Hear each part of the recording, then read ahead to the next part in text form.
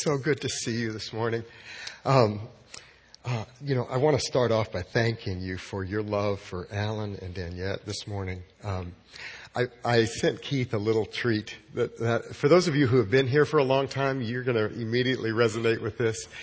For those of you who are new to Lakeview, you're going to go, wow, there's some. Guys, we are so much about God doing things right at this moment. It's like we have a moment of crisis. We think God, that everything is about this moment. And the Lord sees things so much differently than we do, doesn't he? He sees the building of his kingdom. And that includes moments, but it includes months, and it includes years and decades. And so I want to show you something that has to do with Lakeview, and it has to do with God's grace over Lakeview, and it has to do with Alan, and it has to do with the connectedness between our churches and transferring the gospel to the next generation. Guys, do you have that picture ready? Do you have that picture ready? Is it there? Remember they were saying that I was a pastor here at Lakeview. I don't know how to describe this. I was typecast in the ministry here. I was typecast when we would do VBS and we'd do children's ministry. My name was not too bright. Again, it was typecasting. It was very clearly appropriate for me. And so I would dress up as this clown we thought it was ministry to the children. It was scaring the children is what it was doing. But, and so here we were at a VBS. This was in the old building. And we were doing a VBS, and there was a young man who, even as Keith said, at a young age, shadowed the leaders. He just, you would look around and he would just gravitate and be there and want to learn, even if it meant humiliating himself like this guy in front of him. And so Alan there is, I don't know, buddy, what do you think? 10 years old maybe? Something like that. 10 years old. And so even back in those days, there was this heart to serve, this heart to love the Lord, this heart to give to others, to prefer others above himself. And there's been a lot that's changed in those years and a lot that hasn't. What has changed is Alan is no longer a clown. He's a man of God. But some things don't change. And I'm still not too bright. And you know what's exciting, whether we look at Alan or we look at the younger men here, we look at Evan, or you look at Eric, you look at some of the younger men that are growing up here now and serving. You know, there were days when they were I say that, hopefully you understand what I mean. They were in our shadows. The angle of the sun is changing a little bit. The sun's not changed, but the angle of the sun is changing. And it is our joy to begin to find ourselves in their shadows. You know? So you guys, thank you. Thanks for giving. Thank you for caring. Thanks for having a vision that church life is more than just right here in Orleans Parish, more than right here at Lakeview, that there is a kingdom to be built and there are workers to be trained. Alan has served so well under God's grace in Midland. He leads care group. He's taught our youth. He's been our youth pastor. He's been our parent youth leader. He's helped. He's overseen our audio visual. He's overseen our website. He's done. I mean, there's just innumerable ways he's served, and he's done so with excellence. So, thanks. Thank you so much. Thank you so much. Okay, now let's quickly get rid of that picture. Would you join me in prayer this morning? Father, thank you. Thank you for your word. We don't want to just rush into it. We want to stop and savor the opportunity we're about to experience. Thanks for loving us.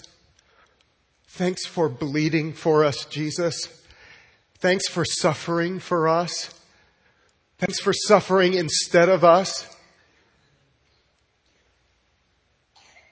Oh God, pour out your Spirit upon us, we pray.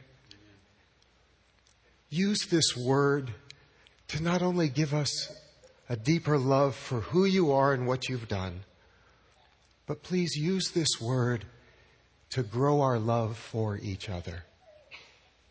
Because this world will know that we're your people because of the love we have for each other.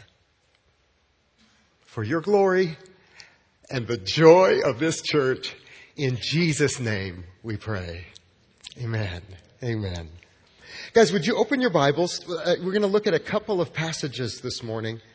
And so we'll start in the book of Deuteronomy in chapter 27. And then where we'll camp, I just want you to see some background in Deuteronomy 27. And where we'll camp is in Joshua chapter 8. So we're seeing God's sovereignty and His love over His people, His desire that His people understand His covenant with them, His desire for His people to understand what it means to be in covenant with each other. And so we're going to look at Moses speaking under God's empowerment and inspiration in Deuteronomy 27. And then we're going to look at the fulfillment of what takes place later with Joshua and the people as they have crossed over the Jordan into the Promised Land. So in Deuteronomy, this is going to be some background. I want you to, again, understand the time flow here. This is taking place years before Israel has crossed over the Jordan here in Deuteronomy 27. If you'll begin reading with me in verse 1. Now Moses and the elders of Israel commanded the people, saying, "Keep the whole commandment that I command you today. And on the day you cross over the Jordan to the land that the Lord your God is giving you, you shall set up large stones and plaster them with plaster." So I want you to picture not just decorative stones. We're not talking about even a boulder. We're talking about large billboard-like stones. And they are whitewashing them in order to be very visible, to be a highlight for people, to be something that is easily seen. "And you shall write on them all the words of this law when you cross over to enter the land of the Lord, the land that the Lord your God is giving you, a land flowing with milk and honey, as the Lord, the God of your fathers, has promised you. And when you've crossed over the Jordan, you shall set up these stones, concerning which I command you today, on Mount Ebal, and you shall plaster them with plaster. And there you shall build an altar to the Lord your God, an altar of stones. You shall wield no iron tool on them. You shall build an altar to the Lord your God of uncut stones." So picture this. Big giant stones. And here God is saying, for what I'm going to accomplish, what I want to illustrate with these stones, the effort of man cannot be involved. When it comes to the substitutionary sacrifice of God, man's efforts cannot be involved. It is a gift from God. The innocent dies for the guilty, and man cannot achieve that. So these are uncut stones, no sweat, none of man's efforts can be involved. And he goes further and he says, "You shall offer burnt offerings on it to the Lord your God, and you shall sacrifice peace offerings and shall eat there, and you shall rejoice before the Lord your God." Man, the songs were so good. I mean, the feast, the fellowship, the amazement at a substitute dying for the guilty, an innocent for the guilty. So there's joy, feasting, and you shall write on the stones all the words of this law very plainly. And now go to Joshua chapter 8.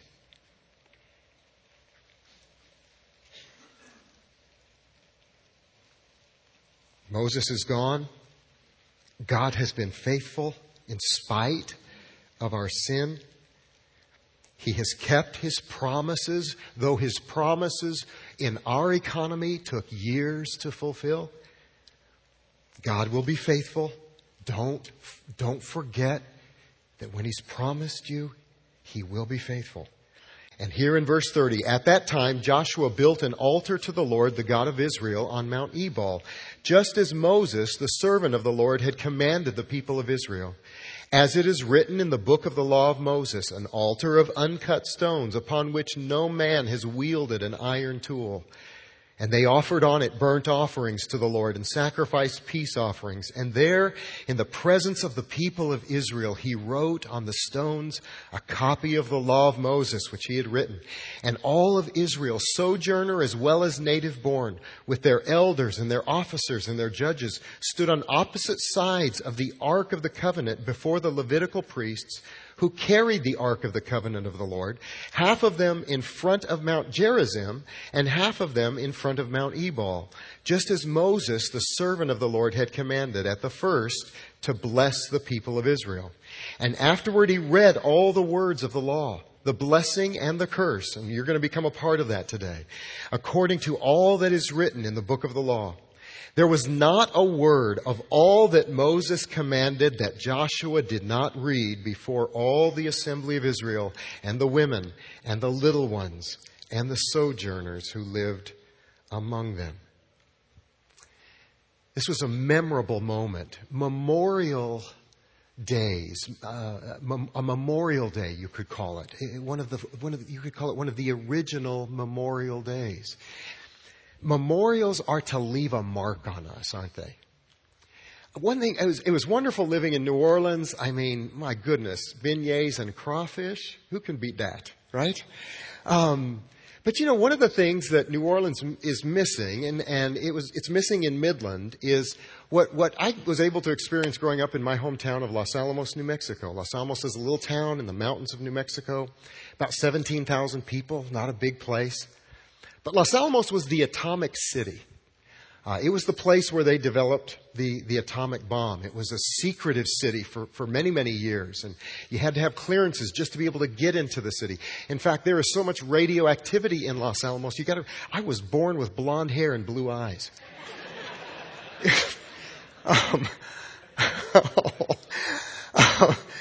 But in Los Alamos, in this mountainous town, there's this mountain that, from any point in town, you would walk out and it was called L.A. Mountain. And up on L.A. Mountain was a group of people had brought up big whitewashed stones and they formed them in the shape of the L.A. And that L.A. helped us remember things. I can remember my dad. We would be driving, and he'd maybe be taking me to the Little League game, and we would drive in a route that took us past L.A. Mountain. And I can remember my dad saying, Billy, never forget that you are a part of a people of history. You're a part of a community. You're a part of something that's bigger than yourself. And he would tell me how Robert Oppenheimer and Enrico Fermi and some of these brilliant guys would walk past his office. And my dad was in the southern part of New Mexico when one of the first atomic tests, the bombs that were dropped as a test. My dad was a witness to that. And so when my dad would see L.A. Mountain, he would stop and he would help me remember, son, we're a little town, but you know what? Big things can come out of little places. And then other times he would have me look up there and do you see what he's doing? He's wanting to leave a mark on me, isn't he? He's wanting me to remember something, and in remembering it, that I'm marked, that I can't be the same. That what has happened, and this was, my dad was sharing these things without involving the great and mighty God in it. So you can imagine even more how God would want to move in helping us remember things. But so my dad is wanting to mark me with a memory that you're a part of something bigger than yourself. And I guess he's doing that because he knows how easy it is to forget, right? This morning, what we're talking about this morning, the title of the message is Remembering Why We Gather. Why are we here? Did we get up this morning and did we wander in just because we've gotten into we're accustomed to coming? It's Sunday, it's 10 o'clock, or if you're here for prayer, it's 8 o'clock. The School of the Word, we're here. It's a good spiritual discipline. That's all fantastic. But sometimes in the midst of something happens. Sometimes spiritual disciplines, they're vital to our lives. We experience the love of God, the life of God in the means of grace of the disciplines. But there's a fine line between doing something because you're deriving life in the Lord from it. And there's a fine line that you cross sometimes and it just becomes doing something, doesn't it?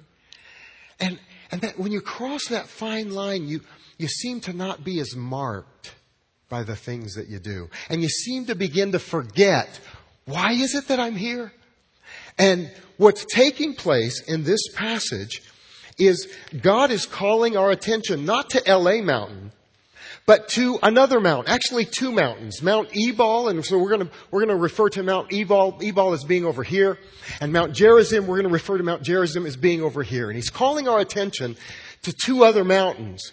He's calling our attention to some whitewashed stones. He's calling our attention to remember that we are a people connected to not just history, you say it with me, His story.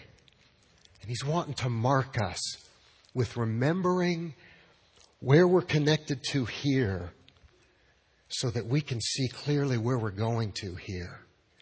And I hope this passage will be a blessing to you in the way that it was for me as I studied it. I so want you to derive the benefit. So, simple outline is remembering why we're gathered. Why are we here? And we're going to find out in this text that there's really four elements of why we gather, remembering why we gather, being marked by why we gather. And the first point this morning will be we gather to experience the presence of God in a manifest way. The second point this morning is that we gather to remember God's Word. The third point this morning is we gather to remember the cross. And the fourth point this morning is we remember that we gather to serve one another. Israel has had quite a ride at this point in Joshua. God has worked amazing miracles in getting them across a dried up Jordan. He takes them across that dried up Jordan. He takes them now to Jericho. Amazing miracle takes place at Jericho. And before you think, oh yeah, the walls fall down, there was a bigger miracle. It was the miracle of saving grace. Because there was a harlot named Rahab in Jericho. And God's grace broke through her heart. And she heard of the living God. Why am I a guest? Can you imagine Rahab? Rahab, if she was sitting with us this morning, she would have been on her face. I live amongst the people of unclean lips. I am a sin-bound woman. Why am I a guest? That was a bigger miracle than the walls falling down. It's a bigger miracle when God tears down the walls of depravity in the human heart and grace breaks through and forgiveness flows and righteousness is reckoned. That's far greater, guys. That is far greater than just a bunch of rocks falling down, right?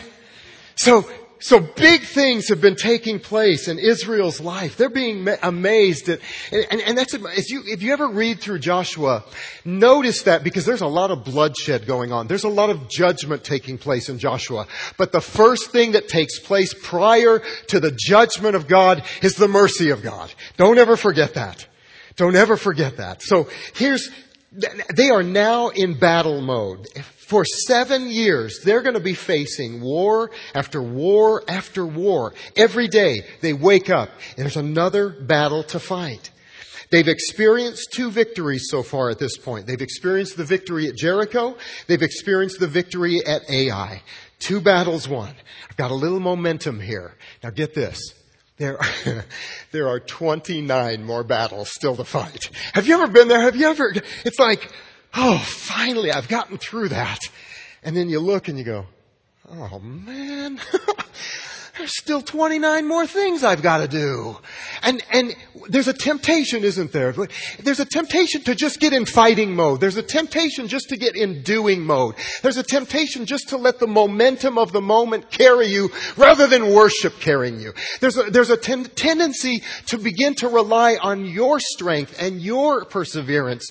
And I'll tell you what, the more you do that, those 29 things begin to look pretty pitiful, don't they? How many of you have discovered that finishing your to-do list is not a very good savior? But don't we act like that? This week is Covenant Group Week. I guarantee you, for many of you, something's going to happen this week that you're going to think, oh, you know, I can remember that thing about 29 kings. I've got another battle I've got to face. You know, I'm going to miss Covenant Group this week because I've got another battle to fight. It's very easy to begin doing that, isn't there?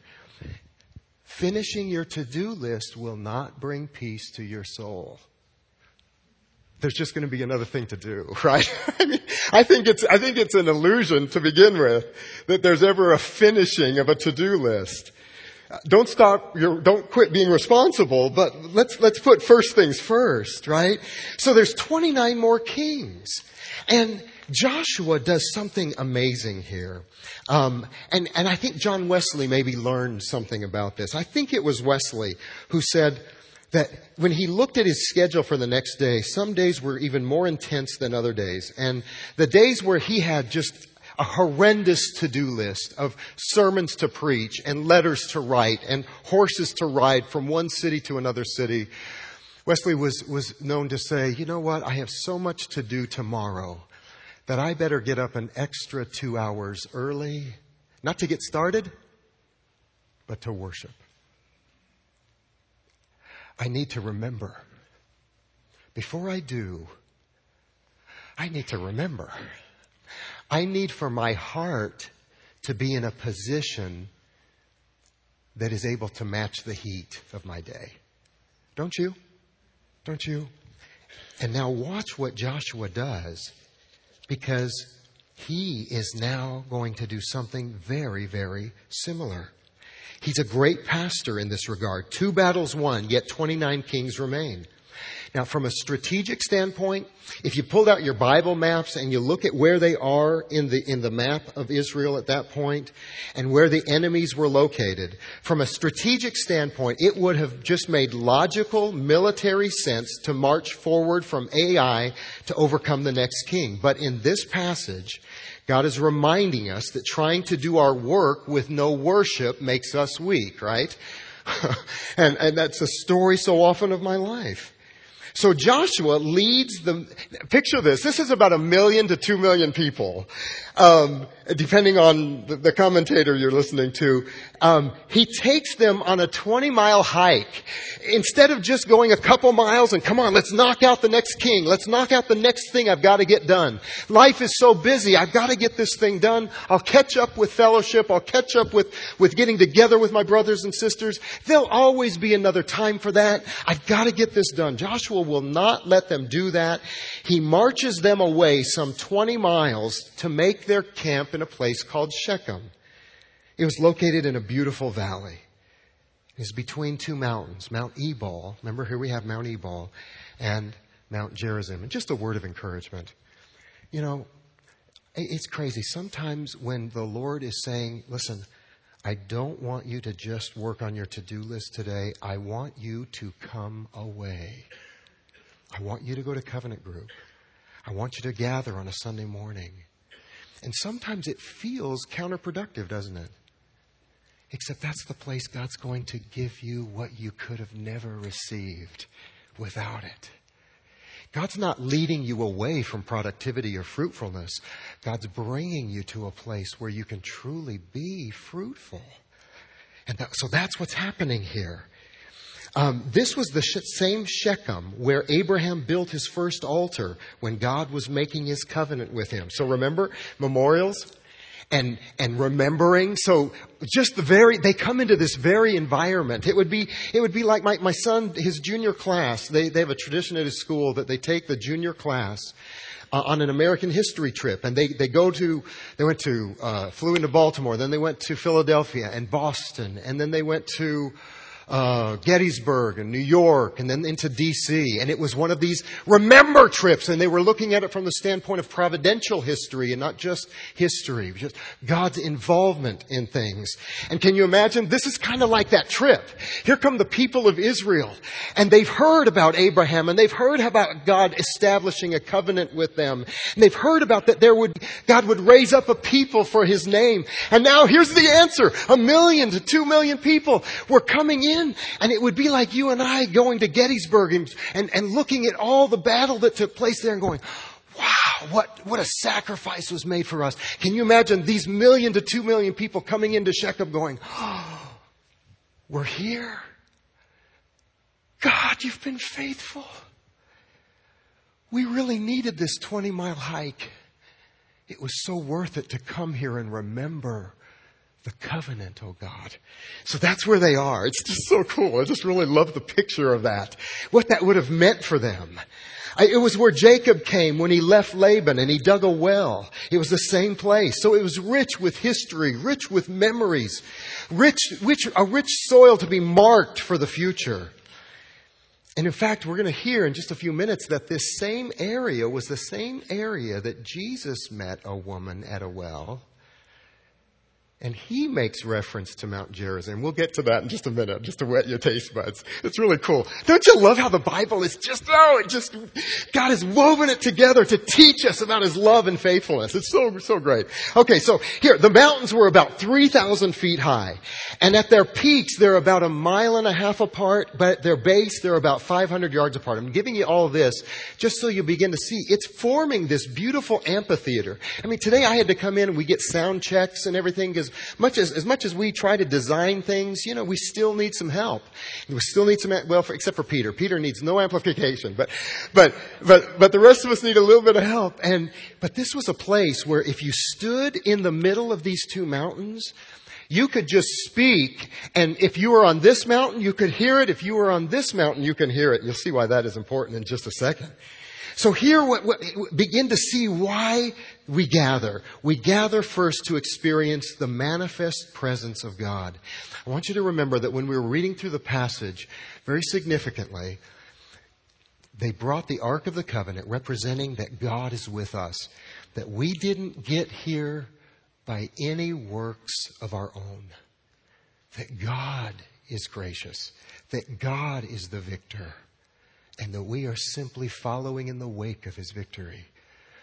And they gather, they put the Ark of the Covenant in the middle of everything, representing the presence of God. And it's almost like just you and I right now, to stop and just intentionally have the thought that the King of the universe is with us. The one who gave His only begotten Son, so that whoever would believe on Him, they would receive the gift of eternal life. That God is with us. The God who knows those who are downcast this morning. He's with you to lift up your countenance. The God who is near to the brokenhearted. He's here. You're not alone. The presence of the Lord is so significant that in 1 Corinthians 14, I think, if I remember right, the setting is that an unbeliever comes into our midst and they hear the word of God. They hear a prophetic voice. And what do they say? Surely God is in this place. Moses was one of the first to discover that without the presence of the Lord, we're nothing. Lord, if your presence doesn't go with me, I don't care. I don't want to go. You've heard John Piper or some of these other great preachers talk about if you could have everything, all the joys of heaven, all the feast, the streets of gold, perfect health, no more fear, no more Satan, no more sickness. If you could have all of that without the presence of the Lord, would heaven be heaven? We need His presence, don't we? And that's what they are gathering to remember. Because when you are committed more to your to-do list, the last thing you're remembering is God is with me. And the battles that some of you are facing, you've got to know moment by moment, He's with me, right? So there's the first point. The Ark of the Covenant is in the midst of them. The second point, how do we experience, practically, how do we experience the presence of the Lord? When we gather together, we desire to experience the manifest presence of God. How practically does that come into play? Well, did you notice that there is a lot of talk about writing the law on these whitewashed stones? These giant stones are gathered and formed into an altar. The stones are whitewashed to make them easy to see. And upon the stones, Joshua writes the law of God. Minimally, we believe it was the 10 Commandments. Maybe there was some more out of Deuteronomy. In ancient times, it was a common practice to take these giant rocks and whitewash them and then write the conquests of a king upon them. They were like billboards. They reminded the conquered people to obey, and they inspired the armies for more victories to come. This version of a billboard that Joshua puts together does not tell of Israel's victories, doesn't tell of Joshua's victories. This is a billboard that tells of the holy character of God. And this is a billboard that tells of His divine will for our lives. This is what we are to obey. This is how we will give an account for this. And so you can picture these whitewashed stones were significant. They were clearly visible in the day, because as the sun beat down on them, they would stand out. At night, as the moonbeams landed upon them, they would glow. And it would be there so that the people would always have a guidance system. There would always be an ability to lift up your countenance, to look up to the Word of God, to look up to the will of God, to not be discouraged in what you're facing. And so why do we gather? Aren't we gathering? Listen, so many churches today, you know this, you've been so well taught by your pastors, but so many churches today, the people are gathering. There's devotionals given, and even then, a man came to me the other day, he wept in my office. He said, "May I visit your church? I've been looking for a church, but I've been going to churches." And he said, the pastor will open a Bible, he'll read a verse, and then the rest of the time will be nothing about the verse. They'll spend more time showing movies and things and this and that and entertaining than they will be exhorting and expositing the Word of the living God. It's His Word. The voice of the Lord wants to speak to us. It was that was a cool visit. Can you imagine? We don't get a lot of visits like that. It's just really, wow.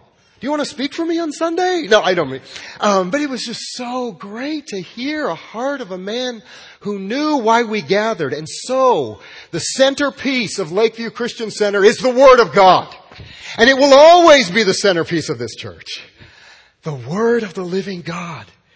Because that is one of the means of grace by which we experience the presence of God. Now, it goes a little further. Joshua, just like the pattern that Moses established before him, divides the people up into two groups. Half of these, let's say 1 million people, go up the slopes of Mount Ebal. And this is kind of cool that we have a center aisle right here. So will you all be willing to help me now? A little kind of illustration? Will you? Pretty weak. Okay, thank you.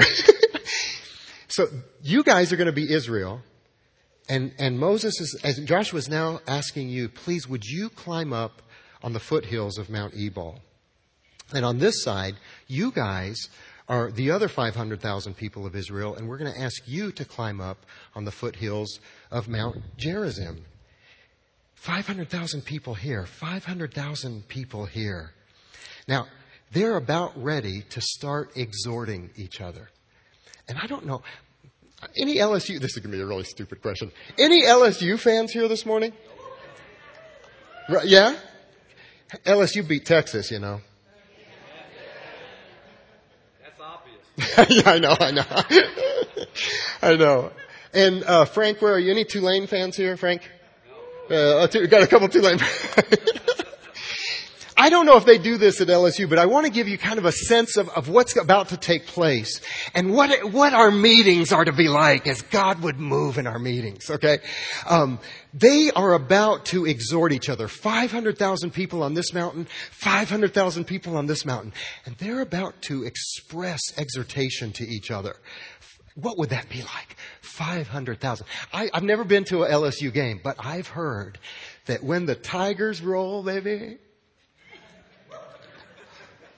it's deafening. And it's almost goosebump kind of stuff, right? Isn't it? In Lubbock, it's about 2 hours from us. They have the Texas Tech.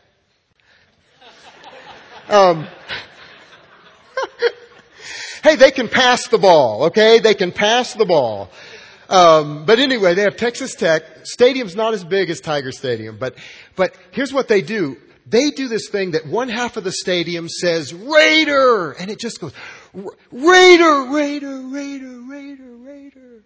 And then this group over here says, Power, power, power, power. And Raider, Raider, power, power, Raider, Raider, power. And it just pumps them up. You know what I mean? There's this realm where they exhort each other. And that's for a football game. Here are people who are remembering. God is faithful. God is merciful.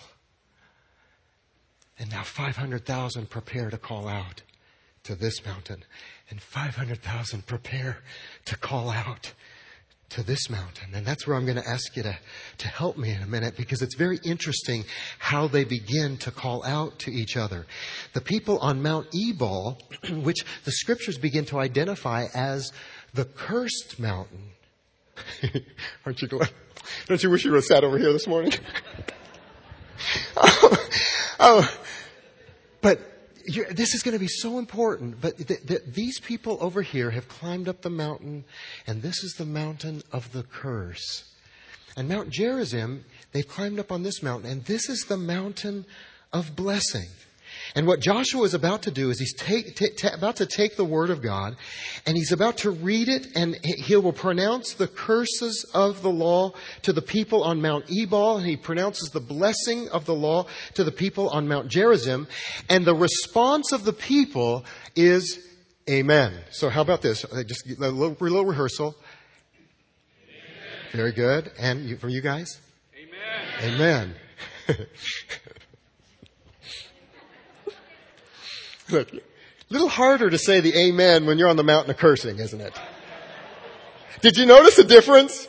You guys were just patronizing me with your amen, right? I mean, thanks, mountain of cursing. Yeah, amen. Yeah. But you were excited, you know? Well, it is really neat how the Lord uses this.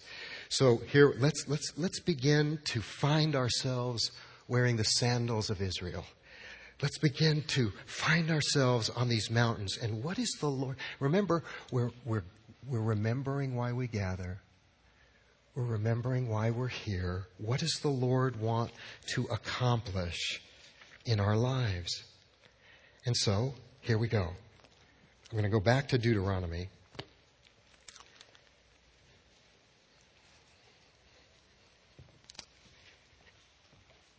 And Joshua would turn to the Israelites on Mount Ebal.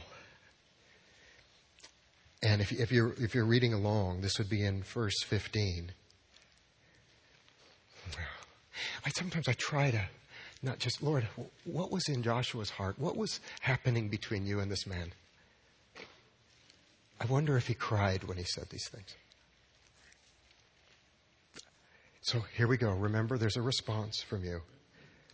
Cursed be the man who makes a carved or cast metal image, an abomination to the Lord, a thing made by the hands of a craftsman, and sets it up in secret. And you see the scripture here, it says, and all the people shall answer and say, Amen. Amen. Oh, that's a little bit better.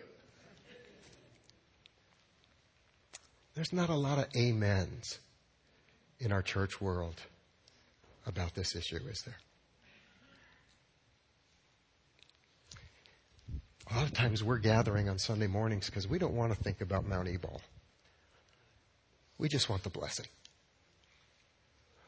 Just pile on blessing to the surface of my life, Lord. It doesn't matter that there are roots of sin under the soil that I want to ignore. A healthy church, when it gathers, is not afraid of Mount Ebal. It's not afraid to say, yes, we have sinned and fallen short of the glory of God. And that sin deserves a righteous judgment. Amen. I'm guilty. Amen. Amen. Thank you, sweetie.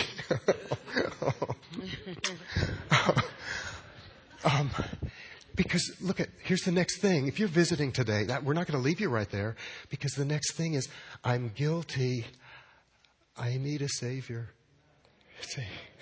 And then he would come over here, because as we're willing to accept responsibility for our sins and willing to expose that to each other and willing to make ourselves accountable to each other in a loving accountability, boy, there's the mountain of Gerizim too.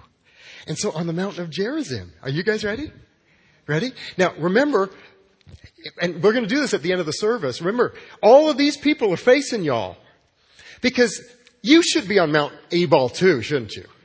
You know, and so what they're doing is they're not only accepting responsibility for themselves on this mountain, but it's almost as though their amen is also a warning.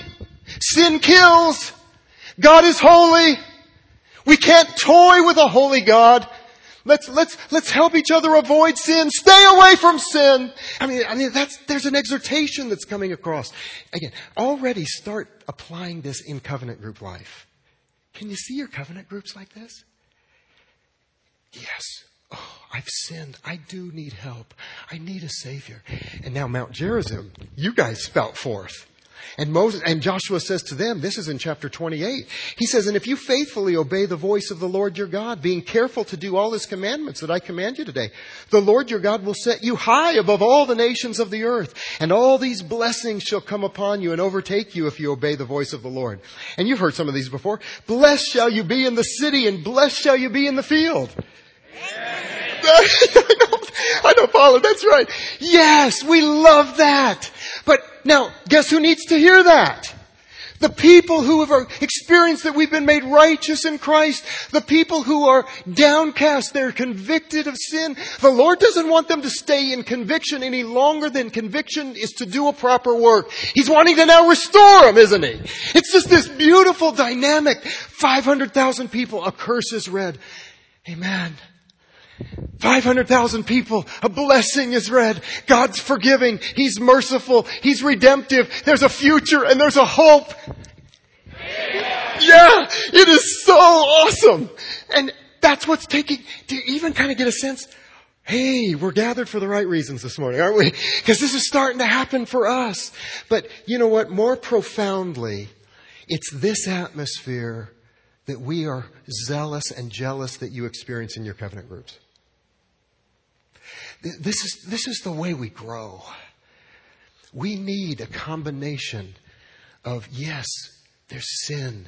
I'm the chief of sinners. But that makes grace more amazing. And we need a combination of, Peter mentioned Barnabas. We need the Barnabases who point us to the blood. And that's where Joshua is going to point us to here in just a minute. In just a minute. So we admit we fall short. We admit that we deserve judgment.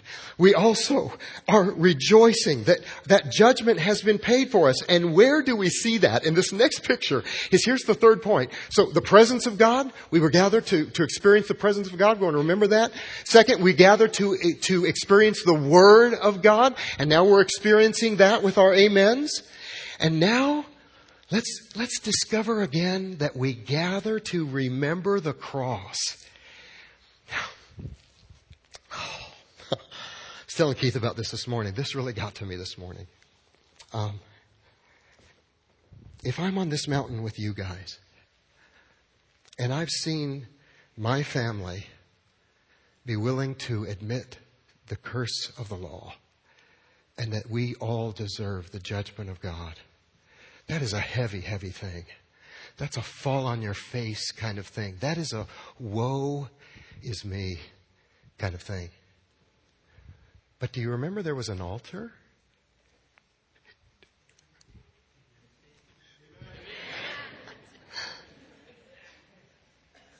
You're on this mountain. And people have just admitted their sin. But you look a little higher than the people. And there's those white stones. And if you'll look closely, and you can almost smell it, there's smoke rising. Because someone died to cover the sins of the guilty. And you're on this mountain, and you're seeing this picture of deserving wrath, but receiving righteousness instead, because there was a substitute for you.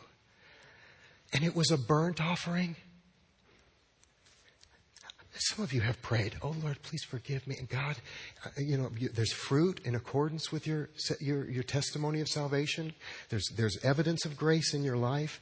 But in terms of the renewing of your mind, you still struggle to believe that God paid it all. There's still one thing that haunts you, isn't there? I just don't know that He could forgive me. Do you notice it was a burnt offering? Meaning they put it there and the fire totally consumes it. Christ on the cross. My God. My God. Why have you forsaken me? Because He was a burnt offering. All the judgment fell upon Him. Totally consumed by the fiery wrath of God. Nothing is left. And that's for someone this morning. When Jesus said, "It is finished," it's because the offering had been consumed by wrath. It's done. Isn't that good? You're forgiven. I know you guys are getting good at this. Yeah. Hey, tell them that, okay? Thank you. Oh, and aren't you guys glad about it? Give them one back. Yeah, that's amazing grace. You see, so as Matt that's what's getting to me this morning. All right, here we go. Why? Why am I at the feast? Why am I here? How good you have been to us, oh Lord. How good you have been to us. Now, can I give you just a little thing, and this we're bringing it to a conclusion. But remember I said there was this about Jesus and Mount Gerizim in the New Testament? Keith, have you gone through the whole book of John so far? You didn't go through chapter 4? You did? And you talked about the Samaritan woman? You did? Oh, then you heard a lot better sermon then. Let's skip this. No. Let me give you just a neat little picture here. It's dangerous when we forget to remember.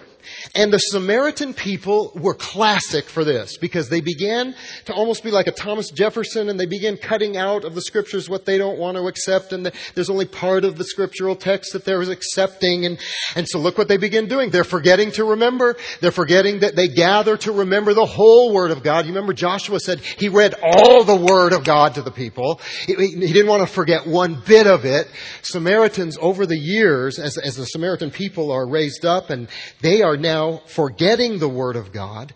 And Jesus takes a detour one day, doesn't He? The disciples go on. Jesus takes a detour. He didn't have to go the way He's going. There was a shortcut to where His goal to get to was. But in this sovereign grace of the Lord, God takes a detour. Jesus takes a detour, and He comes to a well in a place called Shechem. And there's Mount Ebal right here. And there's Mount Gerizim right here. And there's a woman at the well. She's a thirsty woman. She doesn't even know how thirsty she is. And Jesus begins to enter into a dialogue with her. And you remember what she says? She says, "Sir, I perceive you're a prophet."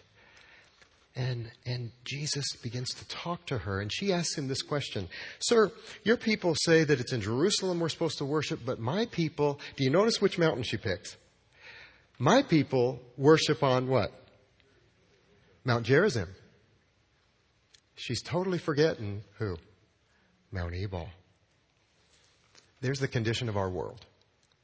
When you forget to put God's word as the centerpiece of your life or of our church gatherings or of our covenant groups, we begin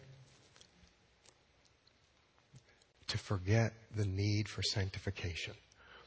We begin to forget the doctrine of indwelling sin. We think more highly of ourselves than we ought. We have a lowered dependence upon God. God begins to be someone to us who is just about the miraculous, just about the healing, just about the prosperity. So this is nothing new. It's been going on for centuries. The prosperity gospel has been going on for centuries. I don't want to talk about sin. I don't want to talk about judgment. I want the mountain of blessing. And our people have built our church on the mountain of blessing. And what do you say about that, Jesus?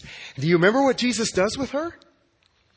He says, it's almost as though he says, "Ma'am, to have the mountain of blessing, you don't start with the mountain of blessing. Go get your husband." Look what he's going to do. Go get your husband. Can you imagine this woman speaking to God? When you stop and you think about it, oh, come on. And she says, "I'm not married." And Jesus said, "I don't have a husband," she says. And Jesus said, "That's right. You've had 5 husbands. And the man you're with now is not your husband." Boy, look what he's doing. You know what he's doing? It's like he's taking her by the hand. There's another mountain.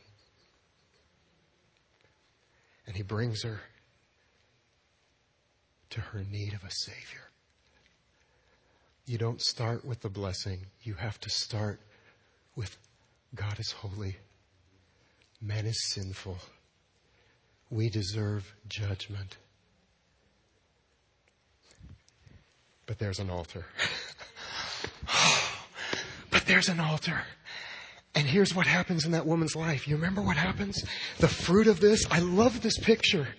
Because now she's experienced the love of God, the forgiveness of God. And now she goes back into her village. And you remember, here comes this crowd of people coming out to see Jesus, because she went back home as one who now was willing to say amen to the curse. Now she's one who's gladly willing to say amen to the blessing. And she tells them, "Come meet a man who told me everything about myself." What is about her? I mean, you think about what she's lived. And it's almost as though she's saying, "I want you to meet someone who knows the depth of my sin. And he still loves me. He still loves me. He's forgiven me. You've got to meet this man. You've got to meet this man." And I don't know if there's someone here this morning. I want you to meet that man. Maybe you thought your biggest need was to get that job, or to get the promotion, or for the marriage to be healed, or the child to come home, or the illness to go away. And all you've done is thought that, God, I need your blessing. And it seems like the blessings are delayed, and you've been tempted to feel like, "God, you're a mean God. I'm asking you to heal me and you're not healing me." And God may be saying, "Oh, child, can I take you for a walk? Can I take you to the cross?" Because what's killing your life is being separated from me. And what will change your life is being joined to me. And if that's you this morning, if God has just strangely warmed your heart and you're realizing, "I don't need the healing, I need the healer. I don't need the money, I need the maker." then turn from your sin. Cry out to God, forgive me, I'm a sinner. Wash me and cleanse me. Forgive me and make me your child. I repent of my sin and I ask to be forgiven. Please, God, save me.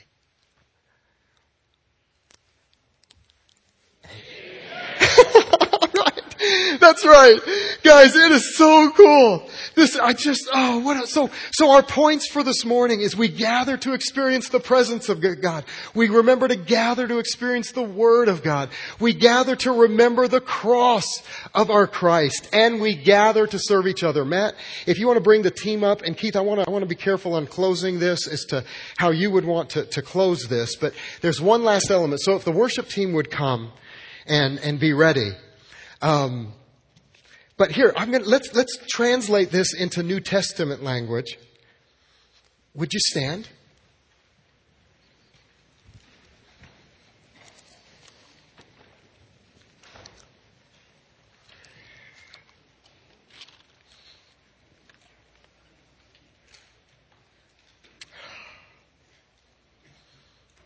There are those of us here this morning who came in this morning much more aware of our sin than we were aware of God's forgiveness. And I pray that those who came in that way have been willing to just confess that sin with an amen. But I also pray that for every glance you've taken at your sin this morning, you've taken 10 glances at the cross. Amen. And so when we gather on a Sunday morning, when you gather in your covenant groups this week, may it be maybe something a little bit more like this. And in fact, here, would you turn and face, okay, you guys turn and face Mount Gerizim. Now, I'm sorry, it's not Mount Gerizim and Mount Ebal anymore, it's Mount Calvary. The cross is here in the middle, the mountain of Jesus' death. But would you everybody turn and face this way? And look at the faces of the people you are in covenant relationship with. Look at people. Don't look past people, guys. Lakeview is Lakeview because of love. But God and His grace. But Lakeview, and God's wanting to grow Lakeview even more because of this. Looking into each other's lives. Being willing to exhort and warn and comfort and encourage. And so with those of you on Mount Ebal, how about this? We're going to change it into some New Testament language. When I cue you, would you please shout out the amen? Christ became a curse for us so that we could become the righteousness of God in Him.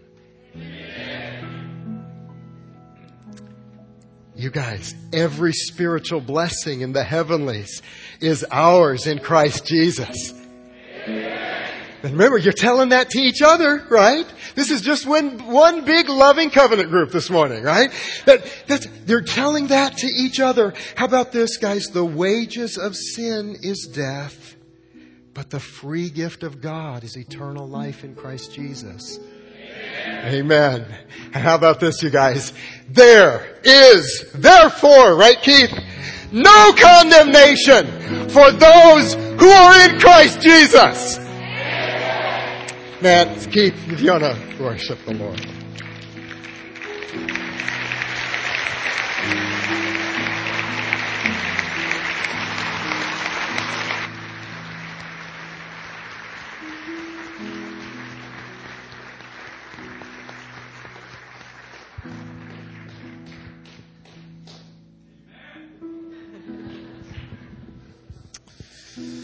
Wow. Too many good, helpful, very encouraging things. To recap, I trust God met you in an incredibly encouraging way. You know, if there's one thing that is highlighted, though, it took a few moments for us to encounter that passage. I mean, what an outstanding passage that I probably would have read in about 25 seconds and just moved on, right? I mean, there was some help in that passage in Joshua. But it was necessary for us to turn aside and make some room for it in our lives. And how refreshed we are right now by what we just heard. So what a living illustration of what that word intended to do for us. To turn us aside to receive the very encouragement that the word is to bring to us. And you just demonstrated exactly what it looks like for the Spirit of God to bring the word of God to bear on our lives. So Billy, thank you. Thank you for the gift, the help.